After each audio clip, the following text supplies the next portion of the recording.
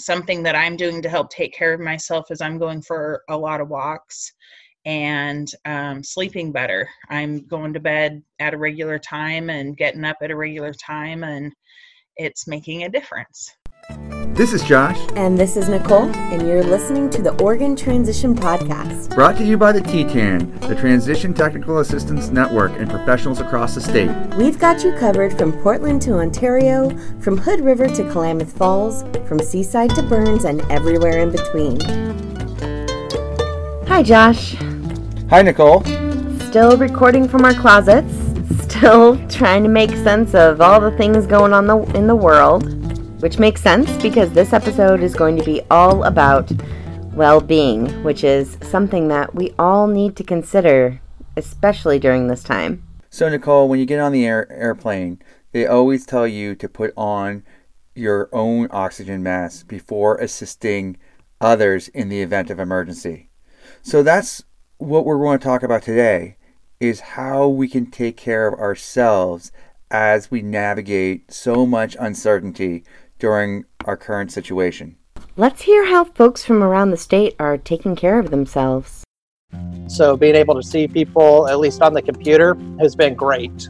I have been trying to make sure I have one day on the weekend where I do no schoolwork. I guess I'm trying to do yoga. It's been nice to just have some time maybe to walk a little more, to do yoga, or just to take a break.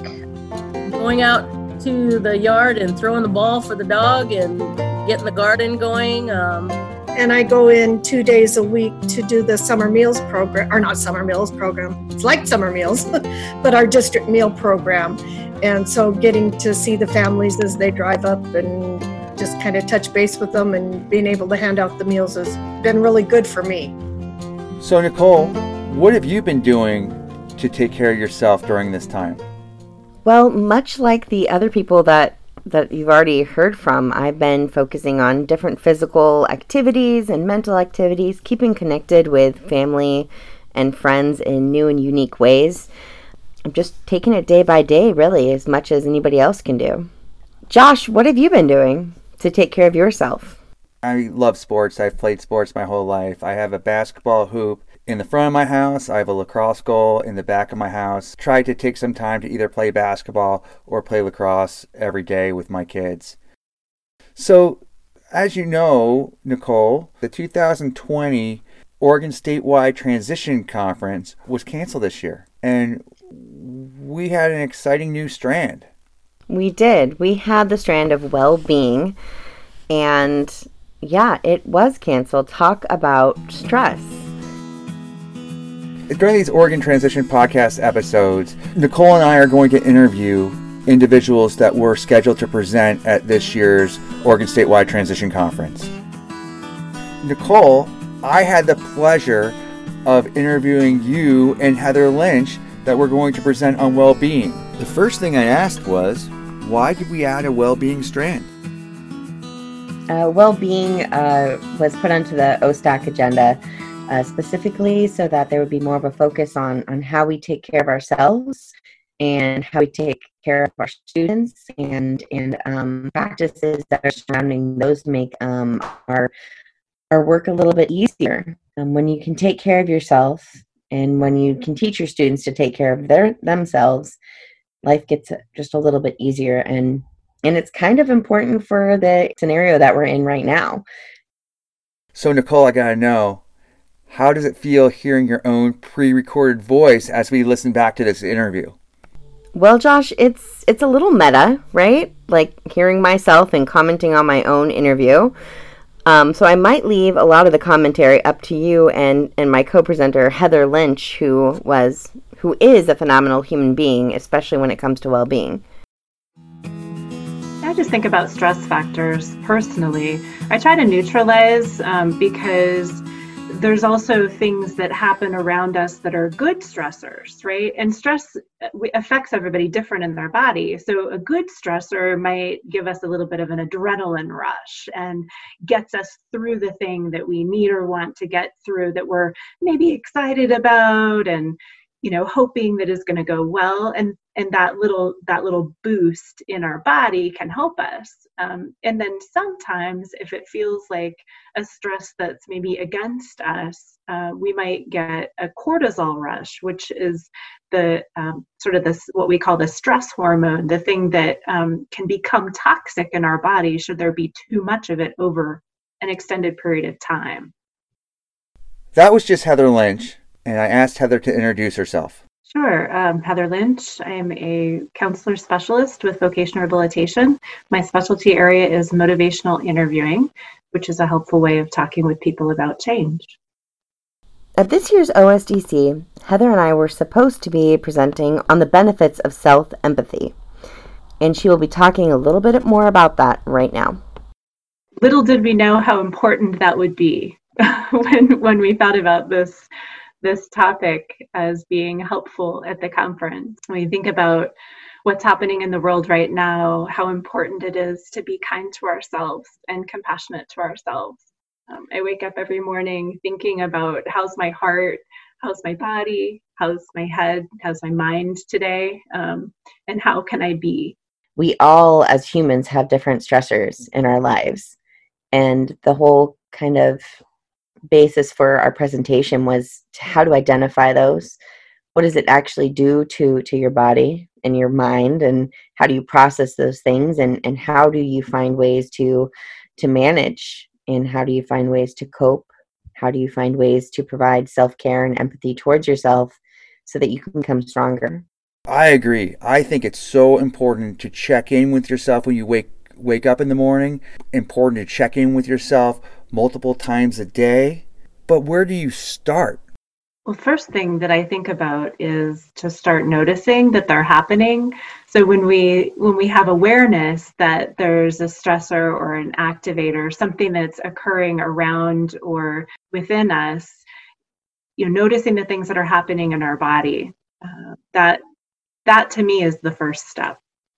And those things might be an increased heart rate, increased breathing, right? So physically, it might be like sweating. It might be that like an anxious feeling, increased or decreased awareness.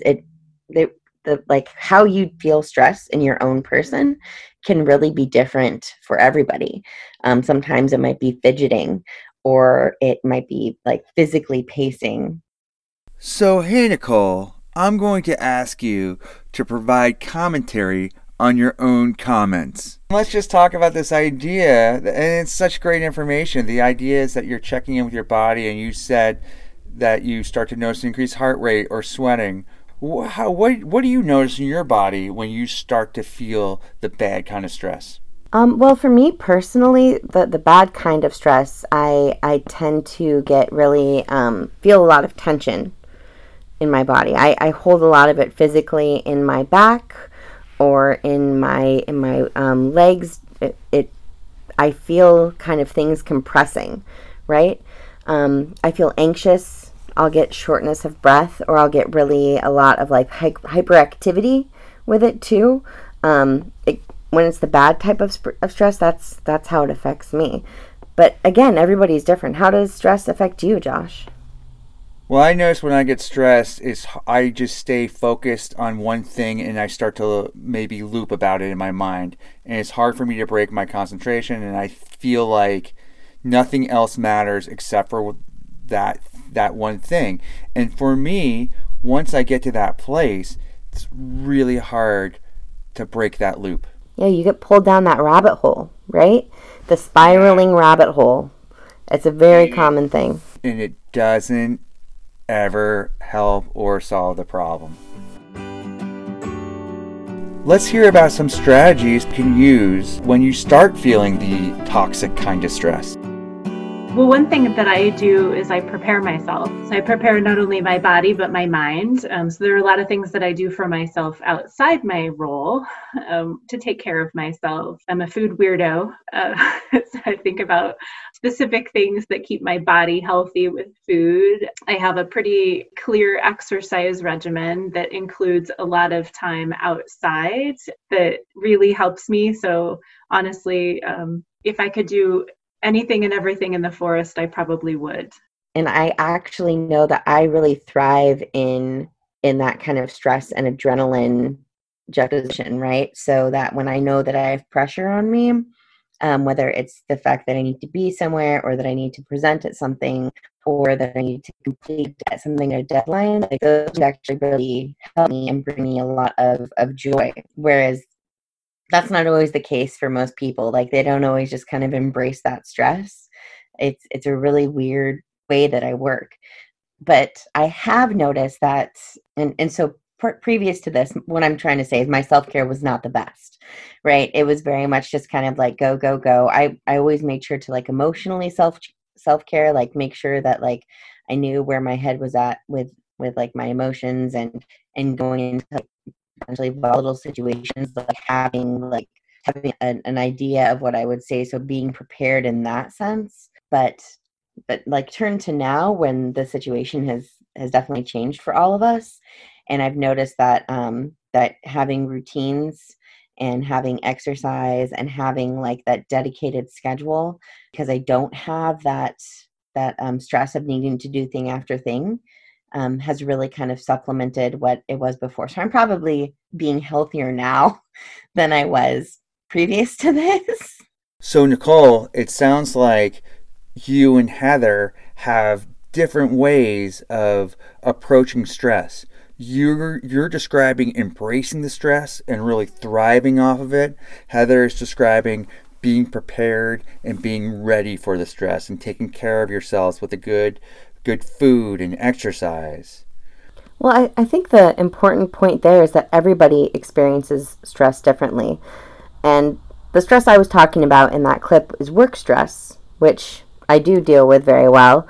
But personal stress or family stress or pandemic stress, it can be really negative. It could be, it can have a different effect than the good stress typically does. And you have to be prepared for it. And you have to be able to be okay with the fact that you're not perfect in it. Stress is a hard thing to cope with. And we're all kind of struggling from that same place right now. And that's okay. Now we have the task of interacting with students and clients who also might be feeling stressed. So when I think about being a motivational interviewing practitioner, there's a way I do my work and how I think about the folks that I serve and support. I also think about those things in relation to myself, trying to be non-judgmental and compassionate and accepting of, maybe I didn't get that much sleep last night and I'm not feeling awesome. And what can I do to help boost so that I can be a better listener today? What is it that I need maybe more of that will help me get through and have conversations as I'd like to have today? How are you utilizing self-empathy during the stay-at-home order? I think I've been able to find like a different type of joy, right? And appreciate different things. And like I said, been able to build up a stronger self-care regimen, taking this time to do that so that when all this is over and it comes back around and I feel like that same onslaught of stressors that I thrived in before, I think I'll even be better at it because I'll have an idea of better self-care in place. That I have recommitted myself to self-care during this time because I've seen the elevated need. And I think about compassion as a bit of a flow. So we have, compassion that goes out. And as helpers, we have lots of compassion that might go out. And it may go out in lots of places in our lives to other people other than we might, like our students and our coworkers and maybe our friends, neighbors, family. We're seeing lots of people with a lot of need. And it can feel overwhelming. And so the flow has to come back, right? And we're the only ones that can really do that, to give that compassion back to ourselves by doing the things that are important for us. So I laugh and I say, my hot tub time is essential to me right now. Yeah. And thinking about like experimenting, what are the things that help and support and leaving the things that don't behind.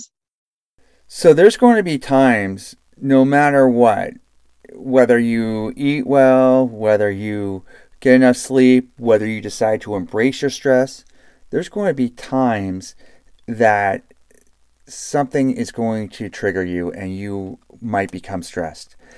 And in these uncertain times, when we don't know how long the stay-at-home order is going to end and we don't know when we're going to all be back in school, what can you do?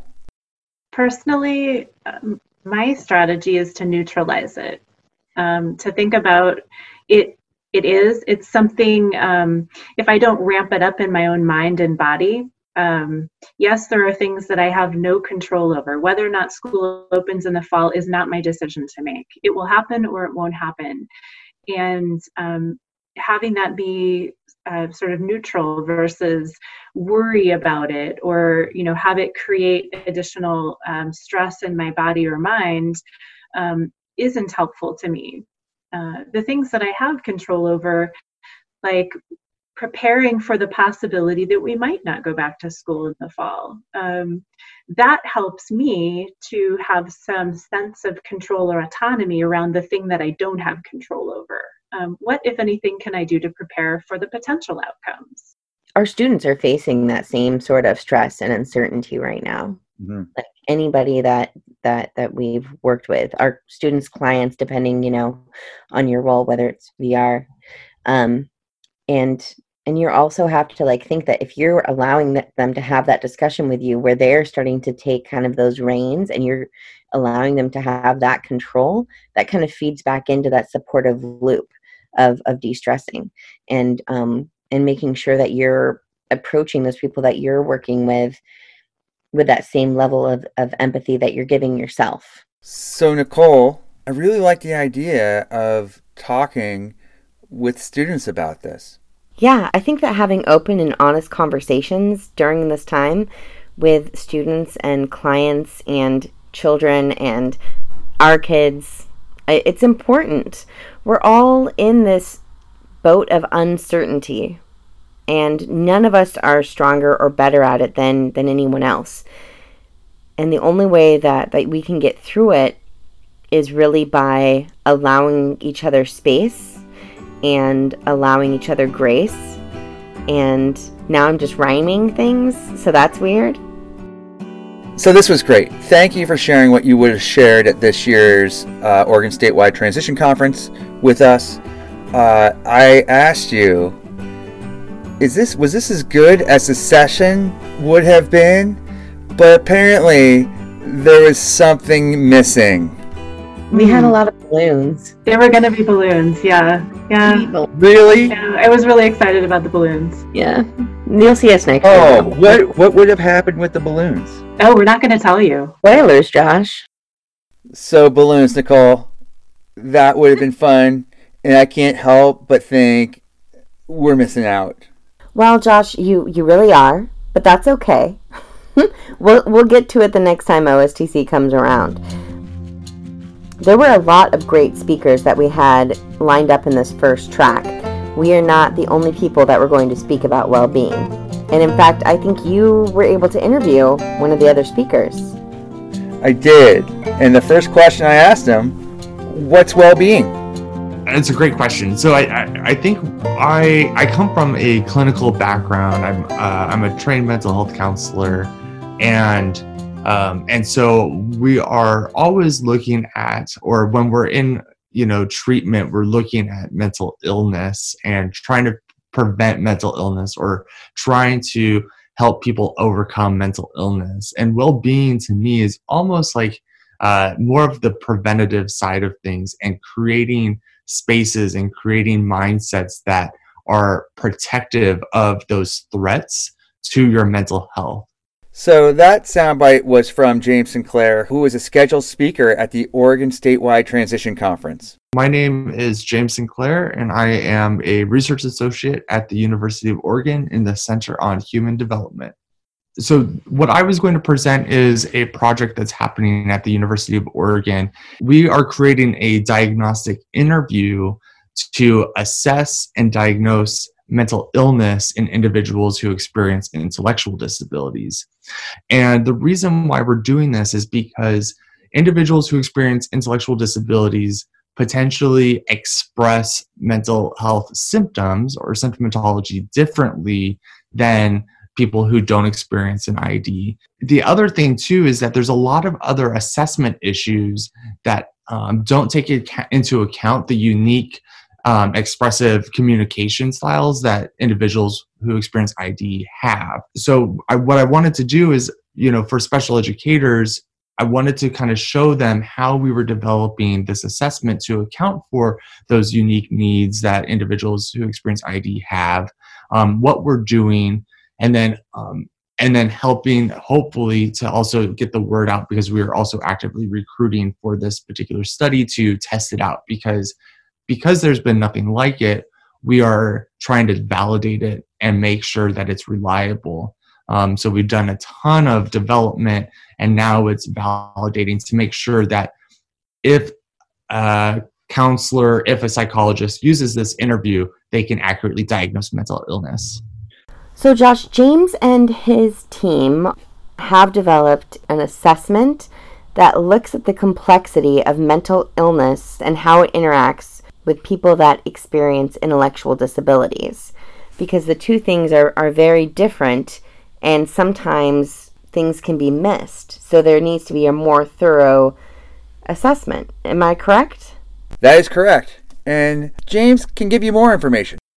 When teachers are talking about mental health in their classroom, I really want to know, actually, what does that mean to them? Because I think people are feeling more comfortable with talking about mental health or thinking they're seeing mental health, but what is it exactly are they seeing? And does that actually translate to a diagnosis or meeting those diagnostic criteria for a mental illness? So James's study is focused on individuals that experience intellectual disabilities. So I asked him, are mental health barriers more prevalent in individuals that experience intellectual disabilities? It's actually across the board. So for all individuals who experience some form of a disability, we're seeing kind of a heightened prevalence rates. So a lot of it is internalizing issues, but no matter the educational disability that we kind of think of as disability, we see that they experience mental health or threats to their mental health more than the typical developing peer that doesn't experience a disability. The thing is that they estimate that individuals with intellectual disabilities are even heightened when compared to others with disabilities. But there's a ton of variability in how we assess. How do we diagnose? And so that's kind of a thing that we need to take into caution, is the idea of, do those who experience ID really do have higher prevalence rates than those who have a different disability and those who don't experience a disability? That is a really interesting concept that I don't think many people wrap their heads around that frequently, is the fact that mental illness could be being underreported in people that experience IDD because of the fact of the complexity of their disabilities. So how do we support him? How do we help him gather the material he needs to move forward on this project? Yeah, well, this is a work in progress, and he's going to explain how many people are involved. We are at the U of O trying to recruit about 100 to 150 participants to do the assessment with us. We are partnering with other organizations like SRI International at Menlo Park, California, as well as the Ohio State University in Columbus, Ohio. Across the sites, we're hoping to recruit 400 dyads, so 400 individuals who experience an intellectual disability and their caregivers to do the interview with us, to do the assessment. And this will give us enough data to do statistical analyses to make sure that it is valid. I think this is extremely important. Okay, we all know that many of the students that we work with experience mental health concerns and need support. So, Nicole, I asked James, can I take this information and apply it in my classroom? What did he say? Within this study, that is a kind of a limitation of itself, is the idea of translating results of like an interview to practicality, because right now we need the data to validate it, to make sure that whatever the diagnosis that comes out of the interview is actually a valid diagnosis. And so currently, when somebody does the interview with us, we can't say, oh, this individual has depression based off of these results, and this is what you should do. But that said, I think what's really important is, teachers are so good at this, and I know that this is a challenge depending on where you are in the state, but, making sure that families and youth are connected to services. I would say that especially in this time that we're in, it's important to realize those connections that we have in our community, whether it's a personal service agent, whether it's a VR counselor, whether it's a mental health specialist. We all need to feel connected somehow. If you don't know who to connect to, that's something that we can help with as a TTAN as well. We can point you in the right direction of how to get those supports that you need. James also gives some suggestions about working with students in the classroom. Some things that's really important when working with individuals with ID, and you may not sure what's going on, is constantly listen and have an open ear. I think teachers are at this really great position to understand what a student's typical behavior is.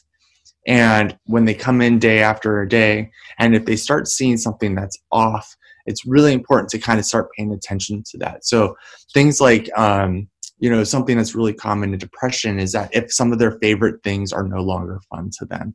So if there's something that they would typically do when they get into the classroom that they really, really liked, and that you see them changing their behaviors, that could be an indication potentially of some kind of low-lying depression or withdraw from friends.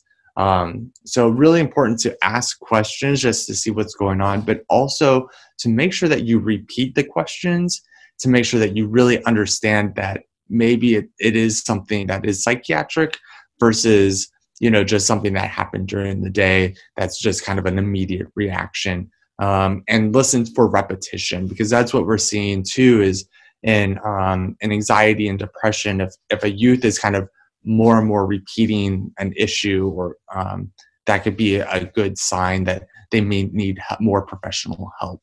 Well, those are some really good tips to give teachers and to be aware of when you're working with students.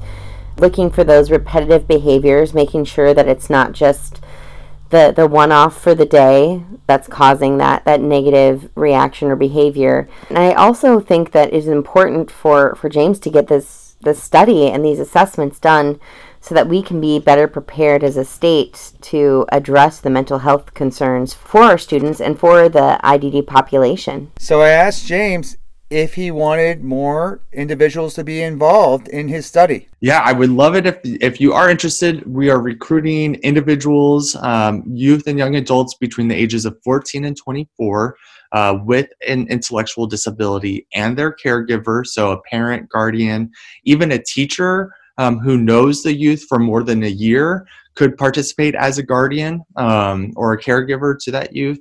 So they can contact me at jamesin@uoregon.edu. So that's jamesin@uoregon.edu.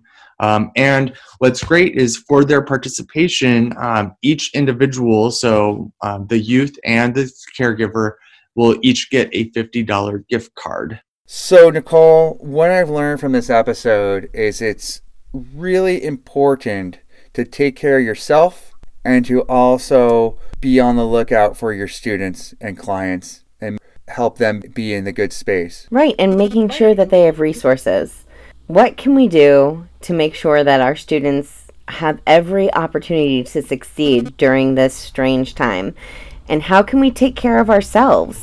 Hopefully you've gained a little bit of insight from this episode, but know that we will have more to come around well-being, around strategies, around resources as the weeks move on. So that's all for this episode. So peace out, pod people, and be well. And take care of yourselves.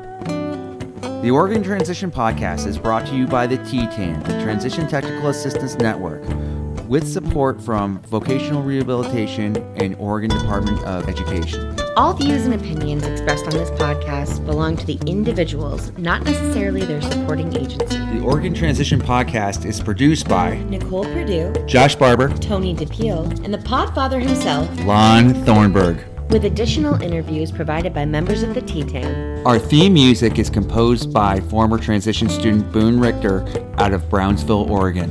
Additional music provided by Lon Thornburg. For questions, comments, or episode ideas, please email us at OregonTransitionPodcast@gmail.com. And for all the latest OTP news, connect with us on Facebook. I think it's appreciating being outside a little bit more. I think I took for granted, the kind of experience of going to the office and coming back and that being enough. But I think being in the house and being able to find ways, luckily we have a trail just right around the house, and finding, re-experiencing those trails and re-experiencing kind of the nature that's around us. I think that's been a pretty good positive for me.